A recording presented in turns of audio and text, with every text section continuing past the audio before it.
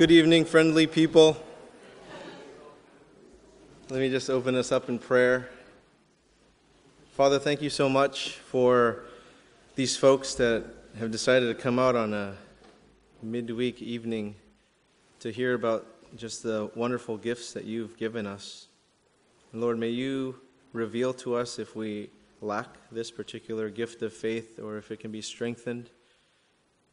God, you're so generous in what you provide to us, and so, Lord, may we just, as your children, be receptive to the gifts that you offer to us. And, Lord, I pray that this evening that the gifts you offer to us would be present, that they would be manifested here, because, Lord, we do have people that are in need of miracles, and we do have people who are sick, who are in need of healing. We have people who are discouraged, who would love a word of knowledge that you have for them. We have people who are trying to discern decisions, and we need your wisdom. And there are so many other gifts that you do offer us in accordance to your word, and yet those are just a few that I'm sure some of us here need. So, Holy Spirit, would you show up here with us and minister to the hearts of your people in Jesus' name? Amen. Welcome back. We've been exploring these spiritual gifts that are listed in 1 Corinthians 12, and if you're just brand new here and you don't know what's going on, we have a whole series that we did on the Holy Spirit that you can catch up on in iTunes. If you have any questions about that, you can go back to there. But what we're doing on Wednesday nights is we're just going through 1 Corinthians 12, and we're just kind of going down the list of gifts that are in there. And so tonight we're at verse 9, to another faith by the same Spirit. So with those 7 words, I'm going to preach for 7 hours. But we're going to talk about the gift of faith, and you have faith that I won't go that long. Before we get started, I kind of want to lay out for us that there are actually different types of faith, right? So there's the faith of salvation, and there's the faith that we have in God's Word, and then there's a healing faith, and we're going to talk about all 3 of those things tonight. But first, let's take a look at this gift of faith. In Ephesians chapter 2, verses 8 and 9, Paul wrote this, "For by grace you have been saved through faith. And this is not your own doing, it is a gift of God, not a result of work, so that no one may boast." This faith manifests when there's a belief in Jesus to redeem all of our sins, to cleanse us of all of our sins, having faith in God, and that through Jesus Christ, all of our sins are forgiven. The faith of salvation, just reeling it in. John has peppered this faith of salvation in the gospel that he wrote. Right, John chapter 1, verses 12 through 13. "But to all who did receive him, who believed in his name, he gave the right to become children of God, who were born not of blood, nor of the will of the flesh, nor of the will of man, but of God." And then you hop on over to John chapter 3, verses 14 through 16. "And as Moses lifted up the serpent in the wilderness, so must the Son of Man be lifted up, that whoever believes in him may have eternal life. For God so loved the world that he gave his only Son, that whoever believes in him should not perish, but have everlasting life." The faith we have in Jesus Christ as our Savior, believing he redeemed us, he paid the penalty for our sins with his life, his blood on the cross, is the faith that saves us. His death for our sins is the only acceptable sacrifice for our sins, except for one thing: your own life. Your own life. But then you'd be dead. Forever. So it's only through Jesus, or it is only through you, but then you would be dead. And Jesus is the only acceptable substitute to a holy and just God. Jesus is the only one who can take our place because he was sinless. And the Bible tells us that the penalty of sin is death. So the only just outcome for sin is death. And so it is either your death or it is Jesus' death. And Jesus conquered death. He resurrected, right? Easter Sunday. And so Paul peppers all of this faith of salvation writing as well. And you look at the book of Romans. We're just going to take a look at the book of Romans, starting in Romans chapter 3, verses 21 through 26. But now the righteousness of God has been manifested apart from the law, although the law and the prophets bear witness to it. The righteousness of God through faith in Jesus Christ for all who believe. For there is no distinction, for all have sinned and fall short of the glory of God, and are justified by his grace as a gift, through the redemption that is in Christ Jesus, whom God put forward as a propitiation by his blood to be received by faith. This was to show God's righteousness, because in his divine forbearance he had passed over former sins. It was to show his righteousness at the present time, so that he might be just and the justifier of the one who has faith in Jesus. Sticking in Romans, jump over to chapter 10, starting in verse 9. If you confess with your mouth that Jesus is Lord and believe in your heart that God raised him from the dead, you will be saved. For with the heart one believes and is justified, and with the mouth one confesses and is saved. For the scripture says, everyone who believes in him will not be put to shame. For there is no distinction between Jew and Greek, for the same Lord is Lord of all, bestowing his riches on all who call on him. For everyone who calls on the name of the Lord will be saved. How then will they call on him in whom they have not believed? And how are they to believe in him whom they have never heard?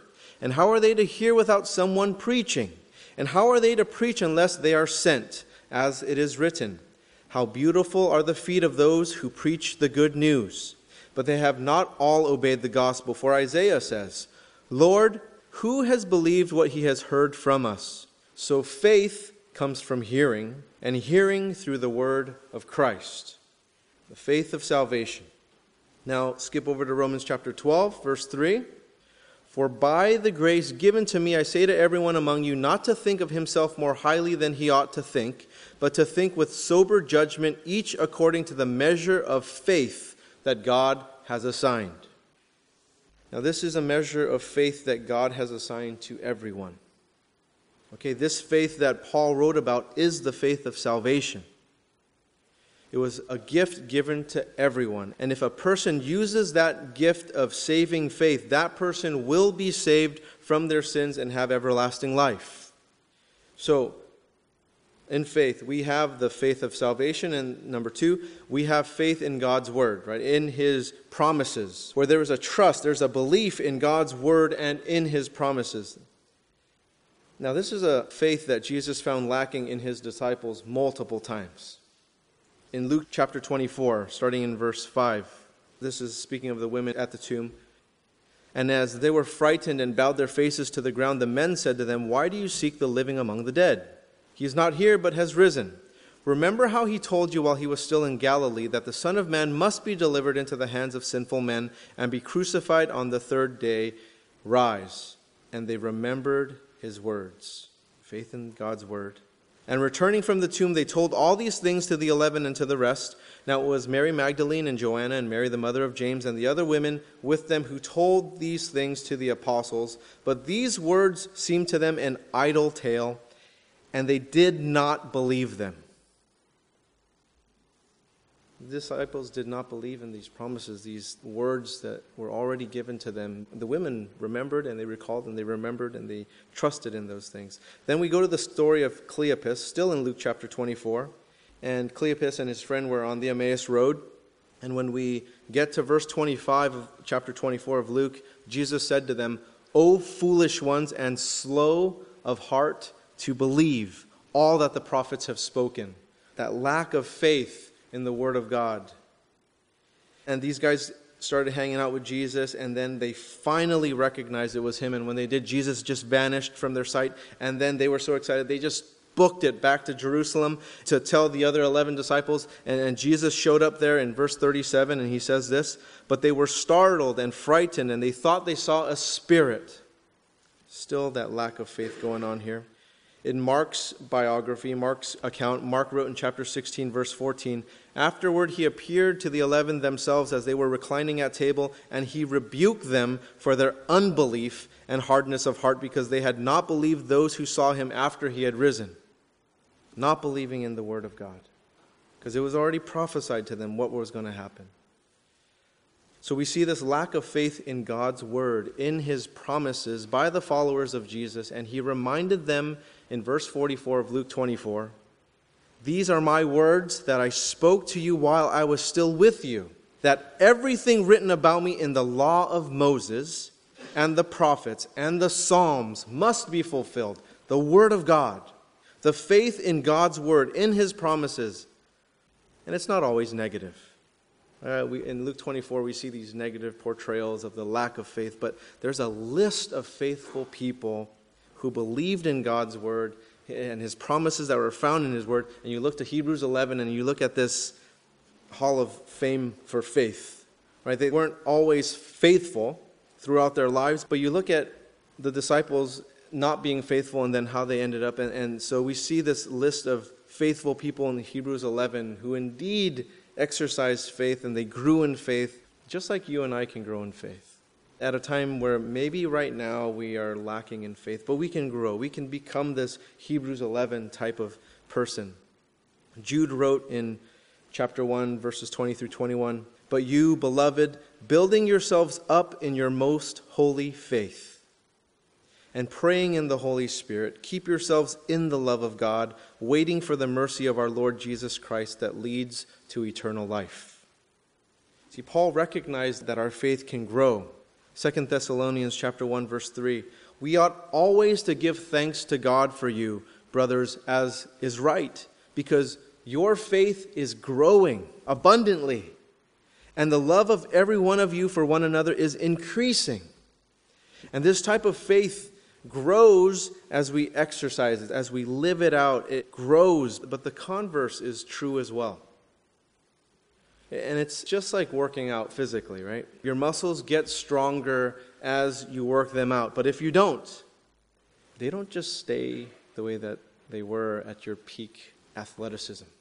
Right? We don't all look like we did in our early 20s or whenever your physical prowess was, right? Some of you guys, it's now, and you look all good and stuff, and all right, awesome. You look good. I'm going to compliment you, look good. But it doesn't stay that way.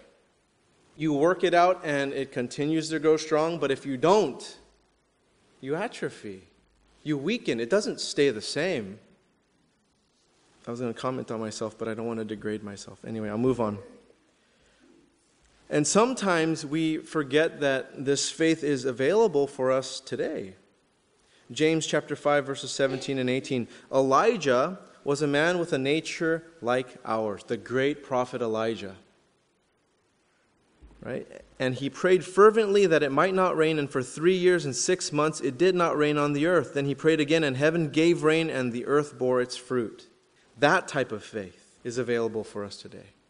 God's faithfulness, his promises have proven to be true over and over and over again throughout history, today, tomorrow. And as we come to recognize faithfulness in his word, in his promises, the result is a growing faith. And the more we experience God's faithfulness firsthand, knowing that his word says this, and therefore I'm going to act like this, I'm going to say things like this, I'm going to think like this, our faith will grow with that. And God will provide and care for his children. Now, the next type of faith, the last type of faith we're going to talk about this evening is the healing faith. And we see this in Luke chapter 8, verses 42 through 48. This is the story of the hemorrhaging woman in Capernaum, one of my favorite Bible places that is here today, because you go there and archaeologists have done all these excavations and they've uncovered the walkways that were in Jesus' time.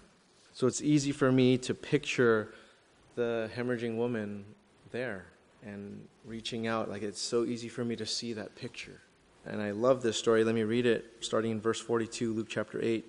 "As Jesus went, the people pressed around him, and there was a woman who had a discharge of blood for 12 years, and though she had spent all her living on physicians, she could not be healed by anyone. She came up behind him and touched the fringe of his garment, and immediately her discharge of blood ceased. And Jesus said, 'Who was it that touched me?' When all denied it, Peter said, 'Master, the crowds surround you and are pressing in on you.' But Jesus said, 'Someone touched me, For I perceive that power has gone out from me. And when the woman saw that she was not hidden, she came trembling and falling down before him, declared in the presence of all the people why she had touched him and how she had immediately been healed. And he said to her, Daughter, your faith has made you well. Go in peace. That's the faith of healing. And as the ministry of Jesus continued, we find another woman who exercised the faith of healing in Matthew chapter 15, starting in verse 21. And Jesus went away from there and withdrew to the district of Tyre and Sidon. And behold, a Canaanite woman from that region came out and was crying, Have mercy on me, O Lord, Son of David. My daughter is severely oppressed by a demon. But he did not answer her a word. And his disciples came and begged him, saying, Send her away, for she is crying out after us. He answered, I was sent only to the lost sheep of the house of Israel. But she came and knelt before him, saying, Lord, help me. And he answered, It is not right to take the children's bread and throw it to the dogs. She said, Yes, Lord, yet even the dogs eat the crumbs that fall from their master's table. Then Jesus answered her, O woman, great is your faith. Be it done for you as you desire. And her daughter was healed instantly. Then we come to another healing faith story in Mark chapter 10, starting in verse 46. And they came to Jericho, and as he was leaving Jericho with his disciples and a great crowd, Bartimaeus, a blind beggar, the son of Timaeus, was sitting by the roadside. And when he heard that it was Jesus of Nazareth, he began to cry out and say, Jesus, Son of David, have mercy on me. And many rebuked him, telling him to be silent. But he cried out all the more, Son of David, have mercy on me. And Jesus stopped and said, Call him. And they called the blind man, saying to him, Take heart, get up. He is calling you. And throwing off his cloak, he sprang up and he came to Jesus. And Jesus said to him, What do you want me to do for you? And the blind man said to him, Rabbi, let me recover my sight. And Jesus said to him, Go your way. Your faith has made you well. And immediately he recovered his sight and followed him on the way. This is the faith of healing. Now, there is the gift of healing that we're going to talk about the next time we meet, which is it's right after this gift of faith here in 1 Corinthians chapter 12, verse 9. And I think Paul purposely wrote them back to back like this because there's a relationship between faith and healing. And there's also a relationship between miracles and faith, which is right after the gifts of healing, is the gifts of miracles. Which is why I think it's written this way. The faith is related to healing and it's related to miracles, and we'll unpack those gifts of healing and miracles more in depth in the next couple of months. But for tonight, let's look at how the gift of faith, healing, miracles, they all kind of work together here. Look at Acts chapter 3. And we're going to see how they kind of all work together. Now Peter and John were going up to the temple at the hour of prayer, the 9th hour, and a man came from birth, was being carried, whom they laid daily at the gate of the temple that is called the Beautiful Gate, to ask alms of those entering the temple. Seeing Peter and John about to go into the temple, he asked to receive alms. And Peter directed his gaze at him, as did John, and said, Look at us. And he fixed his attention on them, expecting to receive something from them. But Peter said, I have no silver and gold, but what I do have I give to you. In the name of Jesus Christ of Nazareth, rise up and walk. And he took him by the right hand and raised him up, and immediately his feet and ankles were made strong. And leaping up, he stood and began to walk and entered the temple with them, walking and leaping and praising God. And all the people saw him walking and praising God and recognized him as the one who sat at the beautiful gate of the temple asking for alms.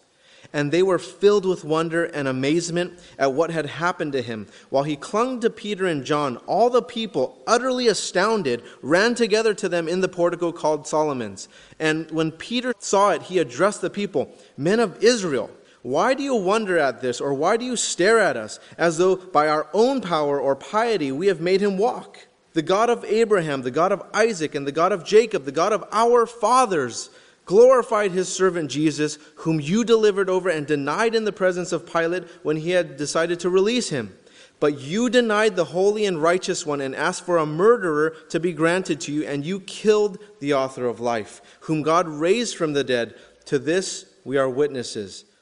And his name, by faith in his name, has made this man strong, whom you see and know. And the faith that is through Jesus has given the man this perfect health in the presence of you all. Go, Peter.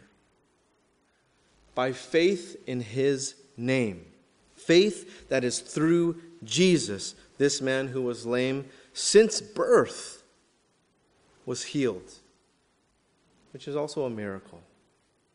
Right? So you see there's multiple gifts going on here. Faith, healing, and miracles. And you notice what Peter said in verse 16, the faith that is through Jesus. See, Peter didn't point to himself and say, like, I have the gift of faith and I have the gift of healing and miracles. Come hither, let me heal you. Right? He does not point to himself.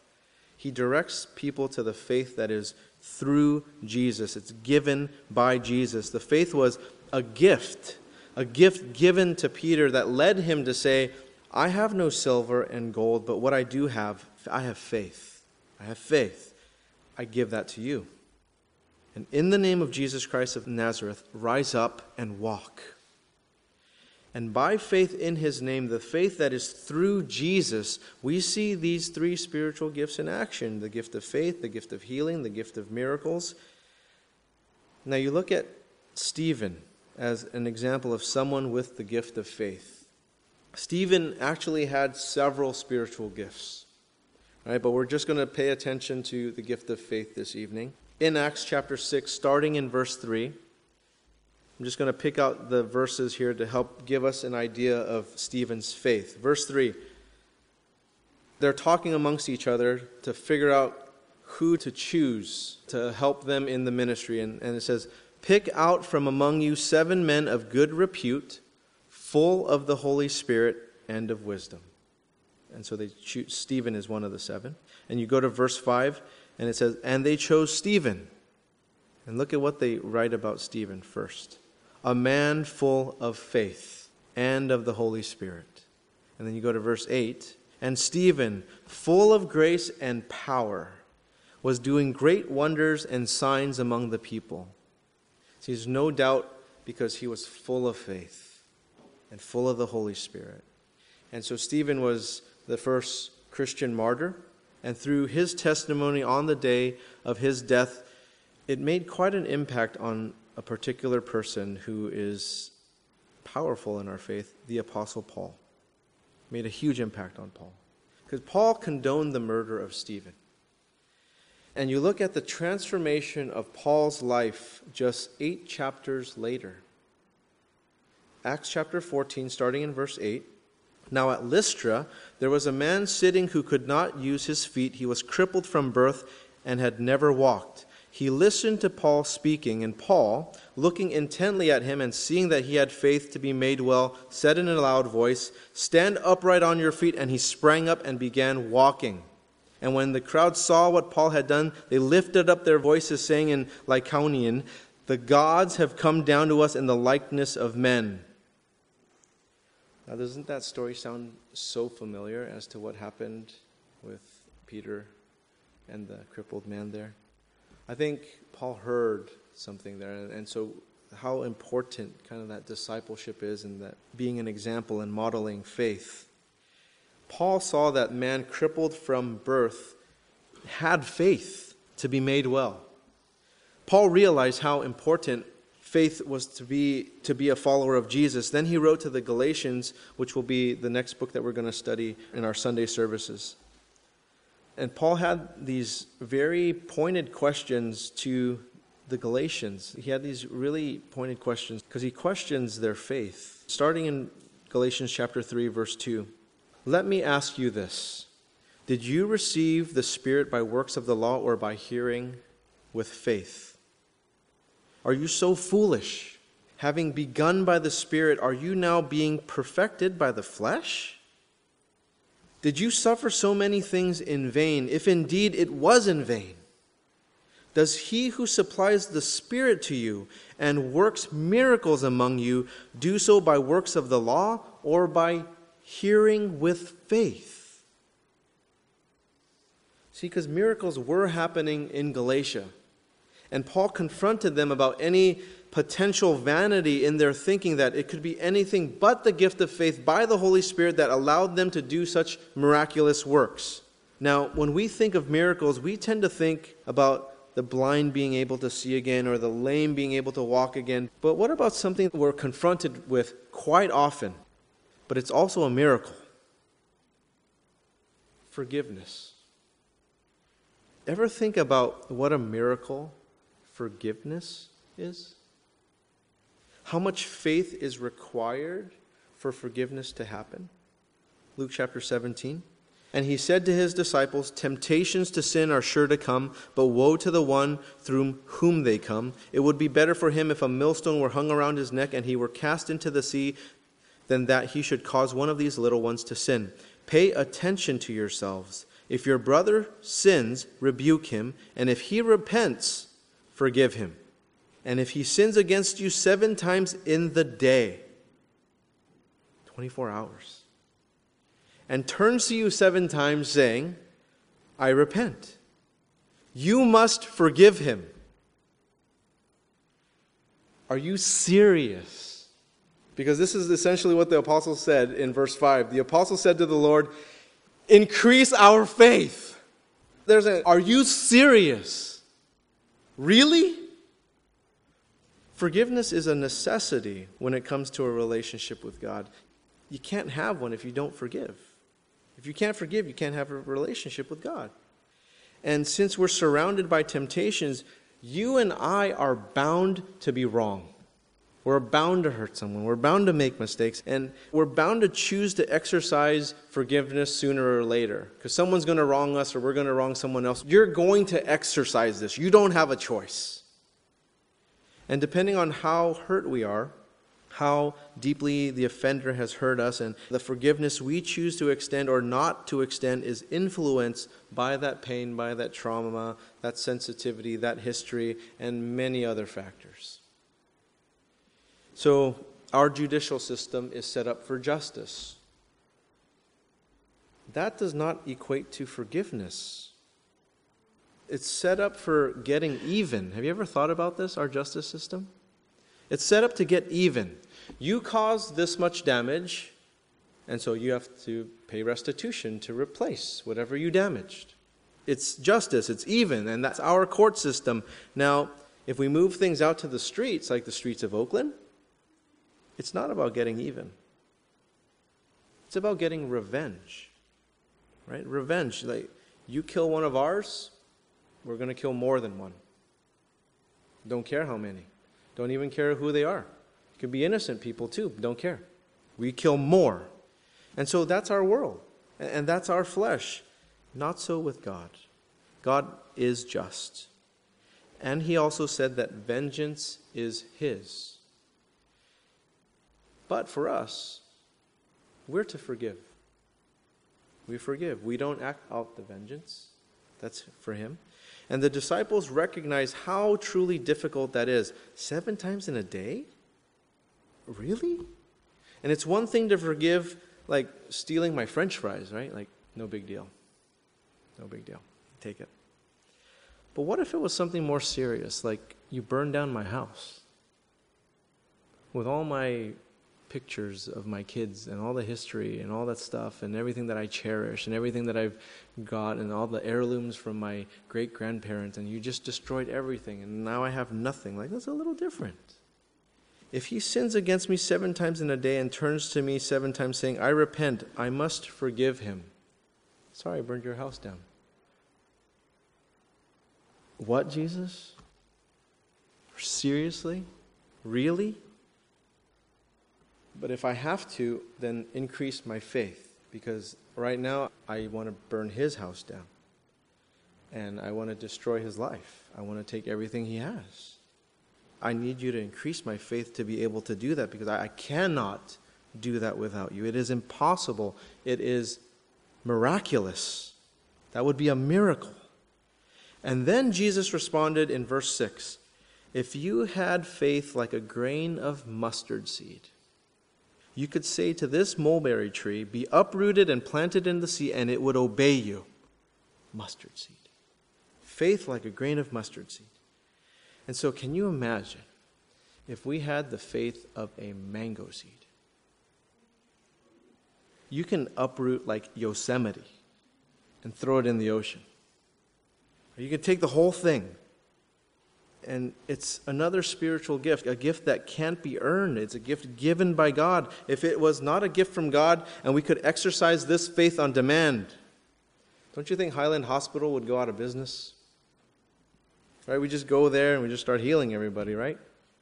But it's a gift given by God in His timing. And you look at the Apostle Paul, who had the gift of faith as well as many other spiritual gifts, like healing and miracles. But you look at Acts chapter 19, starting in verse 11, Luke recorded for us, and God was doing extraordinary miracles by the hands of Paul, so that even handkerchiefs or aprons that had touched his skin were carried away to the sick, and their diseases left them, and the evil spirits came out of them.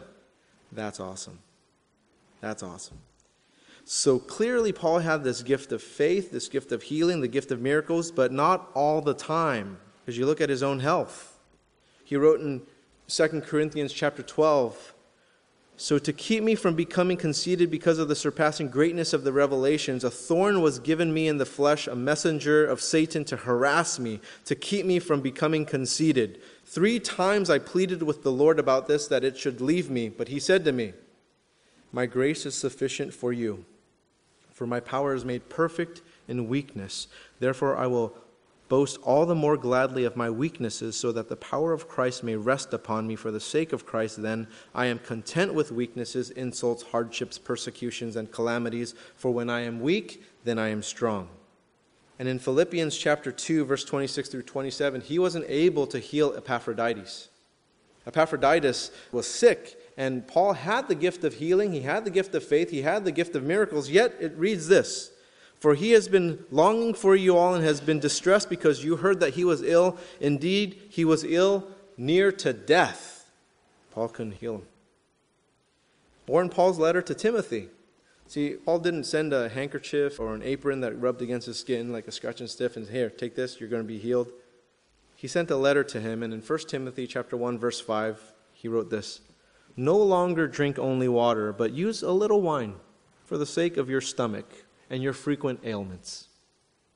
And he also wrote in 2 Timothy chapter 4, verse 20, I left Trophimus, who was ill, at Miletus. Couldn't heal him. So it's not all the time.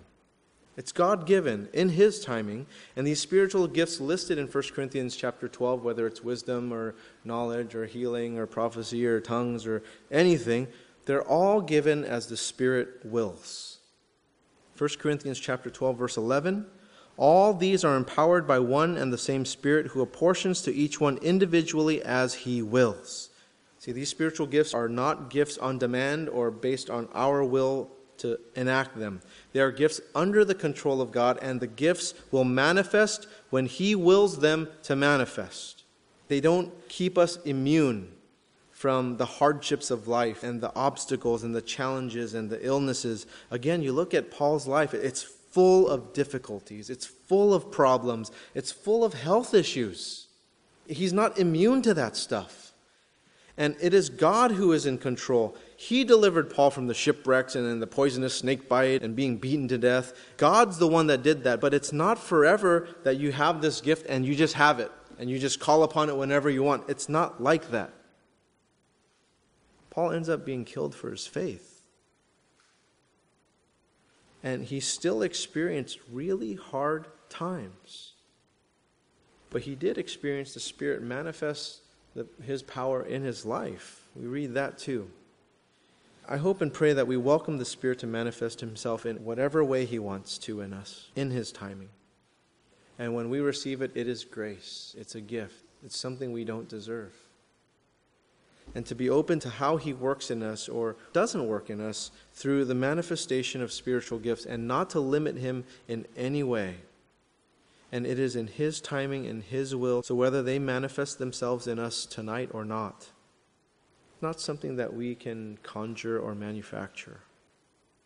This is all the Holy Spirit and His work. So let's pray for that. We'll worship together, welcoming the Holy Spirit to fill us, and hopefully we'll be blessed by the manifestation of the Holy Spirit's gifts for us this evening. Now, as we move into this time of worship, just in the consideration of time, we officially end at 8:30, but we don't want to stop anyone from being here to continue worshiping or to continue in prayer. If something is happening, please don't just stop. We just want to let you guys know, like, if you have children downstairs, go ahead and get them at 8:30. If you feel like you want to exit at any time, go ahead. But at the same time, for those of us who want to stay and continue in worship and continue in prayer and continue waiting upon the Lord, you can stay here as long as you want. We'll keep the doors open, the lights open as long as you want. We have coffee. We can brew it up for you. It's all good. And during this time, several things are happening. One of those things is we have this paper here with some crayons and some pencils. If you're not comfortable in vocalizing or kind of shy, or you'd rather put yourself out there in this sort of way, writing down your verses here, your word of knowledge, your word of wisdom, or your prophecy, or whatever that is, or drawing a picture out there, that's for you. We don't want to hinder you because of your personality. It's there for you. And also we have for you on this side here our communion tables, the body of Christ and the blood of Christ, represented by crackers and grape juice. And we want to welcome you to that table. We want to welcome you to that table to bring all your cares, to bring the things that you're struggling with. Because if you're struggling with forgiveness, or you're struggling with resentment or bitterness, or those types of things that are actually also holding you from God, we want to come around you and support you in that way, to help pray with you and deal with the things that are preventing you from taking that communion. And we invite all of you to partake in that. We're not perfect. None of us is perfect. And we want to invite you to the communion table to recognize we're all messed up. And only for Jesus, breaking His body, shedding His blood, do we even have a chance. So we invite you to do that, and we put some verses there that you can reflect on and meditate upon. And then after a time of worship, as we're preparing our hearts and we're doing this, we'll come to a time of silence where we'll invite the Holy Spirit to manifest however He wants. If some of you have the gift of tongues, before you exercise that, I'd like to make sure we have an interpreter of those tongues, and if we do, we can proceed with those things. But if not, then withhold them for yourselves and keep that for yourself. And we'll just continue this evening seeking the Holy Spirit, seeking the power of the Holy Spirit.